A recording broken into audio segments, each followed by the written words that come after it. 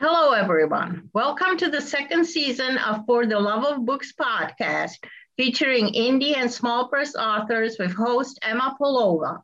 Our guest today is a true crime author, Rod Sadler, a former police officer of 30 years. Sadler served in different capacities during his career, from investigations all the way to his promotion to sergeant in 1999. Then he served as a patrol supervisor until his retirement in 2012. Welcome, Rod. Well, thank you very much. I'm very excited to be here. Thank you for having me. Thanks for being here. As a police officer, when did you discover your love for writing? Tell us all about that. I actually, late in my career, I went back to finish my college degree I initially got a degree early in my career, an associate degree, and I wanted a bachelor's degree. So I went back in the late years of my career, got that bachelor's degree. And while I was doing that, part of our curriculum included a lot of writing rather than physical tests. And I became enamored with it. I just loved it. I loved the fact that we had to write papers. And that's how it all started. I realized that I really enjoyed writing. Okay. Now let's talk about your new release, Killing Women, about Lansing area serial killer Don Miller. In your new book, you examine the crimes, the justice meted out, and the possibility that Miller could be unleashed on the world once again. Due to changes in Michigan law, Miller is allowed to seek parole once a year. When and why did you decide to write this true crime story from 1978 into a book? I decided to put it into the form of a book about 3 or 4 years ago, and I was searching for a new book idea. I had written 2 previous books, both true crime genre, and I really enjoyed it. And I knew that there had never been a book written about Don Miller where it actually used the actual names and described the crimes and everything that went on during that investigation.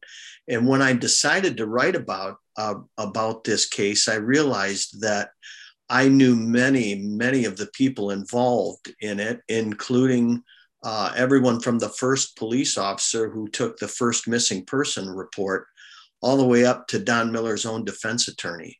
I knew probably 75 to 80% of the people involved in this case.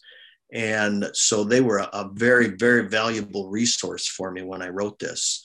And so that's how it all kind of transpired and came about. And it really has been a challenge because the purpose for the book, in addition to telling the story of the victims, is the fact that Don Miller will get out of prison in 2031. He will have served his time, and people have forgotten who Don Miller is. People have forgotten what Don Miller did, and people need to know that in 2031, Don Miller's getting out of prison, and he could be your next door neighbor. Okay, that's scary. That's a scary fact. It is a scary fact. And even worse than that, Emma, is the fact that he was just up for parole this year. And because there's new legislation pending, he could be up for parole as quickly as next year and each subsequent year up to his release date. Rather than every 5 years, he could be eligible for parole every year for the next 9 years until he gets out. And that's scary too, because he could be out as early as next year with that pending legislation. And that's scary too. Do you think people have forgotten completely? I mean, it was all over the newspapers. In your book, you have clips from the newspapers. I mean, it was everywhere. Do you think it probably made even the national news, I assume? It was everywhere. And I think the important part was that up to the time that that book was published, people had forgotten who They he is. had forgotten about it. They had. They knew the name. Older people, I say older, my age and older, they knew who he was. But there's been 4 generations since those murders. So anybody younger than me, younger than 60 years old, um, never heard of Don Miller, and that's frightening too. So, what was your connection to the investigation? Actually, I had no real connection to the investigation myself as a police officer. Early in my career, I began in law enforcement, and I would meet attorneys and police officers and judges, and I became friends with them. And over the years, I fostered those relationships. We talked about that earlier. I fostered those relationships and maintained those relationships. And when I realized that I was going to do the book about Don Miller, I started looking at the people involved in the case, and I thought to myself, I know most of these people; they're friends of mine. And so I began asking them about the Miller case, and they shared every bit of information that they had. Again, from the original police officer right up to the prosecuting attorney at the time, and even Don Miller's own defense attorney, who I knew. So you had absolutely no problem in getting access to all these materials? Well, no, I had some contacts that had kept all of the police reports, and they provided those to me with no problem. I did send a Freedom of Information request to the East Lansing Police Department, and I got all of their files too. And that was very helpful. And then in the files that were provided to me through the Eaton County Prosecuting Attorney's Office, there was also crime scene photos, which I received permission to put those into the book also. Okay. So what resources of info did you use? Can you name all of them? I know we talked about some of them, newspapers, all these, the sheriff or the prosecutor's office. Sure. What else? The police reports that I received also had court files, court transcripts. Okay. I also used the internet resources like newspapers.com. I even used a little bit of ancestry.com just to try to find out family members' names, things like that. I looked at Don Miller's prison records. And incidentally, I haven't mentioned it yet, but I also received 4 letters from the killer. I read that in the book. It's at the end of the book I read. There's one letter from him, and that was my next question. How did you connect with him that he wrote you a letter? Well, I was able to make a connection with his dad through his attorney, again, who I knew. Tom Bengtson was his name, and Tom, rest his soul, he's passed away since the book has been published, but he introduced me to Don's dad. And Don's dad was an elderly man. He's in his high 80s and just the nicest guy. And I asked him flat out, I said, Gene, I said, do you think Don would talk to me face to face? And he said, no, he said, I don't think that he will, but I'll ask him if he'll write you a letter. And the next time we met, he said, yeah, Don's going to write you a letter. And of course I thought, well, I'll believe it when I see it. And subsequent to that, I got 4 separate letters from him. And the second letter was actually a letter where he explained what was going through his mind in the mid 70s when he was on this killing spree and killed 4 women. And I'll just add this as a little side note because everybody always gets a chuckle out of it. My wife was less than impressed about this, and we'll leave it at that. Well, I am impressed. Of course, I'm a former journalist. Oh, sure. I'm still a journalist, always a journalist. I'm impressed that you could obtain letters from him. Yes. How long did it take you to research and then to write this book? It was about a 2-year process. That's typically what it takes me to put together a book that I would consider something that I'd want other people to read. I had all the materials in front of me. The biggest part was really deciding how much to put in. And we spoke before we started here, and I'll just mention it again, the fact that the book actually was almost 600 pages, and my publisher told me I had to cut some out. It was too long. Well, it'll make a nice sequel, perhaps. Yes, perhaps. Perhaps it will. Yes. Okay. How did you structure your book? What did you start off with? Well, I like to start off all of my books because they're all true crime and they're all Michigan-based true crime. And I like to start those off with almost at the end of the book and work backward. And I'll give you just a quick example because I know we're limited on time, but as a police officer, I did traffic crash reconstructions. And the way that a police officer reconstructs a traffic crash is they start from the end and they work backwards. They figure out how fast a car was going after impact in order to figure out how fast it was going prior to impact. And so using that same, thought process, when I put together my books, I like to begin at the end and work backward.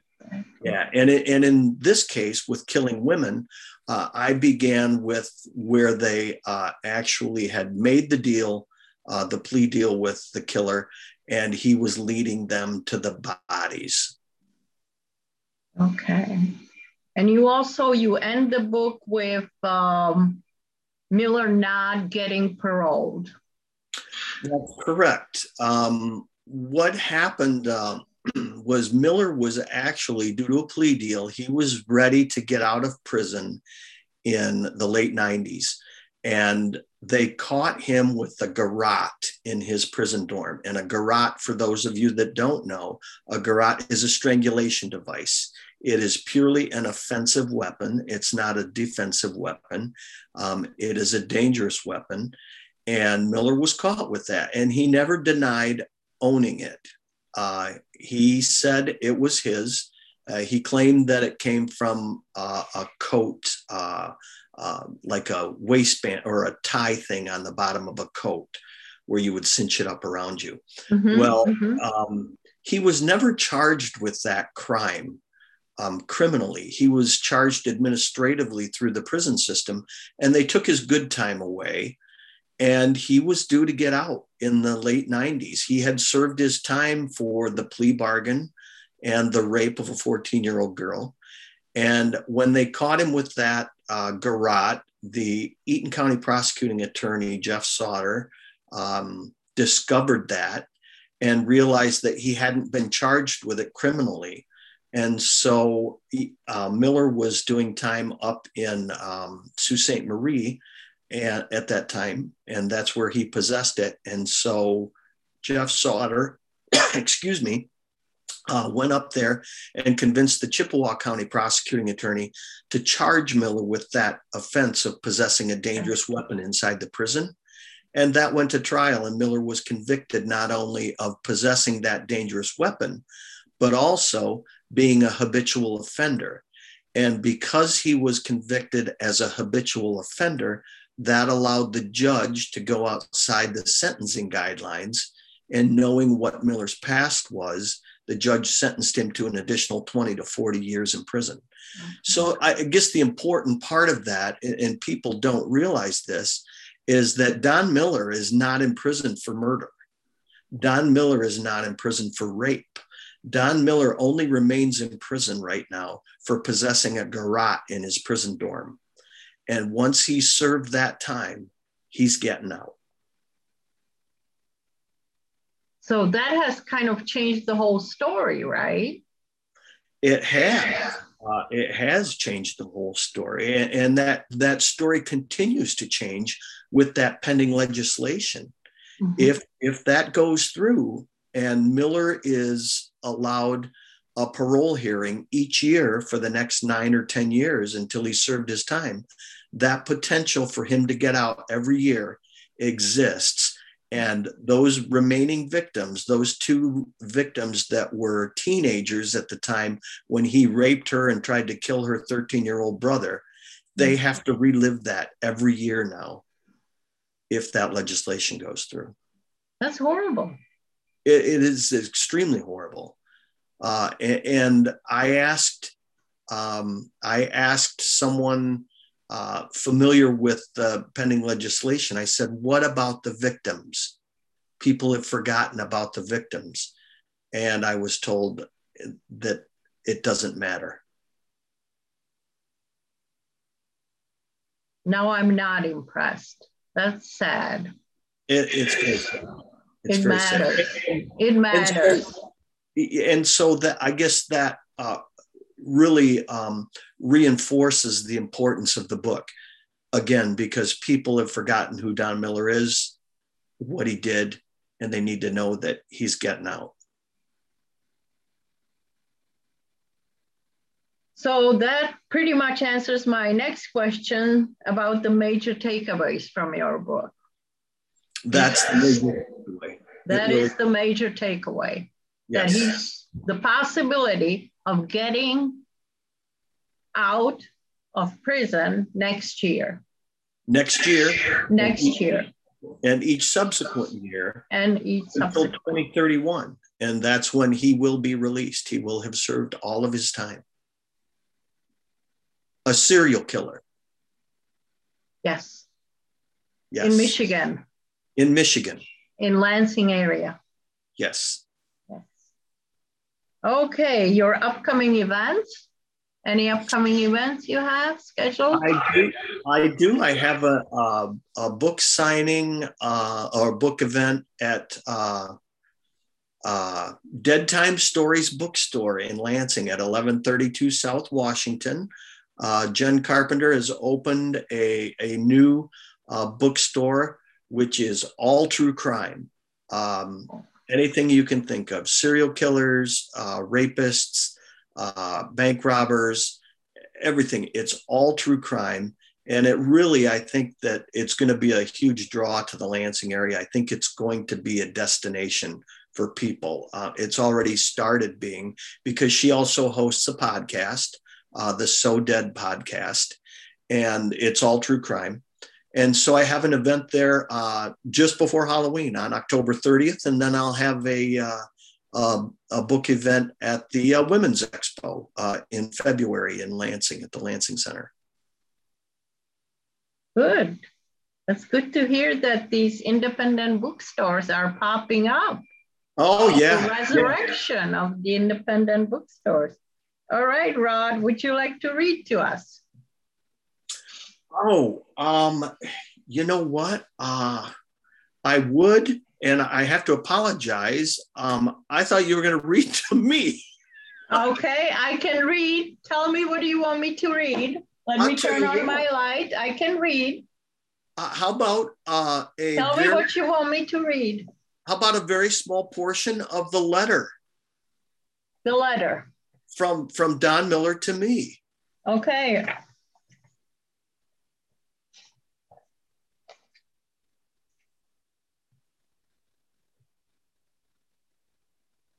I read it. I read it twice. That's how impressed I was. It's at the end of the book, right? Yes. Right I read it twice. How come I can't find it? It should be right at the very end. It's at the... I think it's the postscript. It's called the postscript? Yes. Okay, I'm looking. Bear with me. I'm glad I have the book. Otherwise, we wouldn't have a reading. Well, that's right. Have a reading. It's called the Postscript. Postscript. Yeah, it's. Yeah. I read it twice. Okay, I'm gonna have to go to the. I wish I was ready for this. Well, that's all right. Okay, Postscript. No, that's fine. I got it. Postscript. Got it. Got it. We have some time. Oh, good. We do have some time. Yeah. Oh, it's okay. The pictures first. Okay, it comes after the pictures. Okay. I thought it was before the pictures. Okay, postscript. On May 4th, 2019, the author received the following letter from Don Miller. With Don Miller's permission, it's reproduced here in its entirety. Don Miller, I am ashamed and grieved over my sins 1977 to 78 that led me to being incarcerated. I write the following, hoping it will give insight and help people to deal with themselves or others. Certain factors taken together will give insight and help.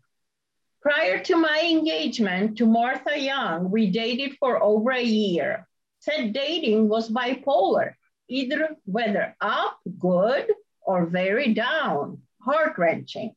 The down moments consisted of Martha blaming me for something, but then going silent and not wanting to communicate and work through it. This silence and non-communication hurt me deeply, especially with my flaw to repress these hurts with its anger and frustration.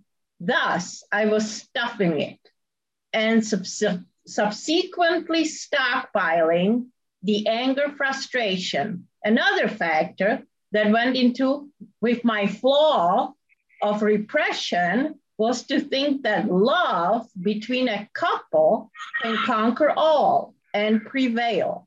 I let this immaturity of mine lead me to ignore my repression and what it was doing to me week after week. After a year of such dating, I proposed marriage to Martha Young, and she said yes. For the next 2 weeks, approximately, things were wonderful. Yet, in retrospect, I see the factors of her and my behavior had not been dealt with. Martha continued to periodically get upset, go silent 1 to 4 days, and not want to communicate and work through these issues. While I continued to repress such hurts with anger and frustration and my unrealistic concept of just put up with it in love, which fueled my repression and stockpiling corresponding anger inside of me. Untreated, I could, like a blocked steam pipe, only stockpile so much anger, frustration, and over 2 to 3 years of accumulation via repression, I exploded like a blocked steam pipe on Martha Young and wrongfully took her life, while at the same time crying out, the pain must stop. It's important for people that read the letter to understand what Don Miller did and how he got caught. Don Miller had, very briefly, he had killed 4 women and they had only found 1 body. And then he broke into a home in Eaton County's Delta Township and he raped a 14-year-old girl. And when he was done raping her, he sat on her back with her hands tied behind her back and took this little plastic belt from her shorts and wrapped it around her neck and began to strangle her. That belt, as she began to lose consciousness, that belt snapped into 2 pieces. And at that exact instant, her brother walked into the house, her 13-year-old brother. Don Miller turned his attention to the brother, took him upstairs, tried to cut his throat, stabbed him, choked him to the point of unconsciousness, while at the same time, the 14-year-old teenager girl ran from the house naked with her hands tied behind her back out into traffic to get help. Now, the reason that I bring that up is because in Don Miller's letter, where he talks about taking the lives of 4 women, he never once in that entire letter mentions why he was in prison. And he was in prison for raping a 14-year-old girl. He never mentions that rape. And I think that that's significant. I think that Don Miller, he uses the excuse of murdering the 3 additional women after he murdered his fiance. He uses the excuse that those were copycat murders. He would see a woman and it would remind him of Martha Sue Young. And so he took out his anger on them and killed them, kind of fantasizing that that was Martha Sue Young. Now, I think that the reason he doesn't mention the rape of the 14-year-old girl is because that doesn't fit with his scenario of being a copycat type situation. In other words, he can't say, oh, this 14-year-old girl reminded me of my 23 or 24-year-old fiance that I murdered. You see where I'm going with that? Yes, I do. It just doesn't fit his story, his storyline. It doesn't fit his signature or his MO, and that's why he doesn't mention it. And I'm just going to leave it at this. A leopard doesn't change his spots. Right. Yeah. That is true. How did the police make the connection investigating when this happened to the 2 teenagers with the 4 women? How did they connect these cases? When she ran from the house, she ran into traffic and there were 2 vehicles coming in opposite directions. One of those drivers took her into his vehicle to protect her. The other driver pulled into the driveway and confronted Don Miller as he came out of the house. And Don Miller ran past him, was able to get into his car and flee, but the witness got his license plate number. And when the police checked the license plate number, they already knew who Don Miller was. He was the prime suspect in the disappearance of his girlfriend, whose body they hadn't found yet. So then they began to make the connection, hey, if he's involved in this, then he's probably involved in the other 3 missing women in the Lansing area also. And this all happened in 1978. Yes, actually, Martha Sue Young came up missing on New Year's morning of 1977. And then it was about 18 months later when Marita Choquette came up missing. She was an employee at MSU. And then 2 weeks later, her body was found out by Okemos.